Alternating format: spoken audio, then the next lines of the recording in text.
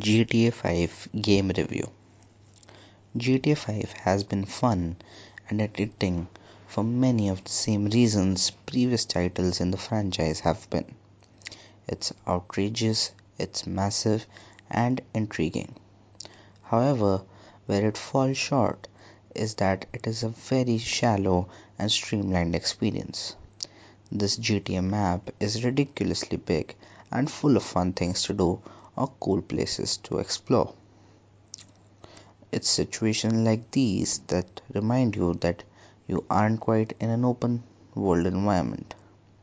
Most of the shops and buildings are inaccessible. Customization is also very limited, partly because every character has a unique story you must follow, and you can't veer off it at all. There is no element of choice at all here in a generation that usually demands one. You can't even change your default car. If you buy a 250k Lambo, you'll still have your ugly Dodge Charger spawn at your house. You're often left with the feeling of, why do I need to work for money when I can't show it off or do much with it anyway? The iPhone app also falls sadly short.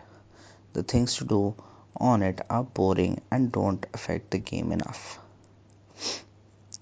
All of that being said, this is still a great GTA experience with hours and hours of fun, and GTA Online will be lots of fun. But the companies that have been involved have to be congratulated. This game has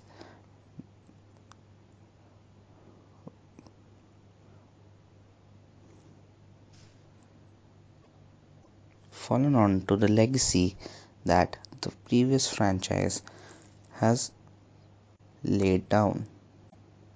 GTA 5 feels like a sequel to GTA San Andreas more than it feels like a sequel of GTA 4. The game is intricate. It has multiple characters with stories of multiple characters falling on parallel.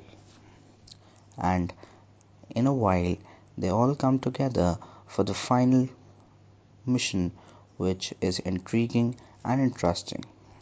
The game gives us options which affect gameplay and story.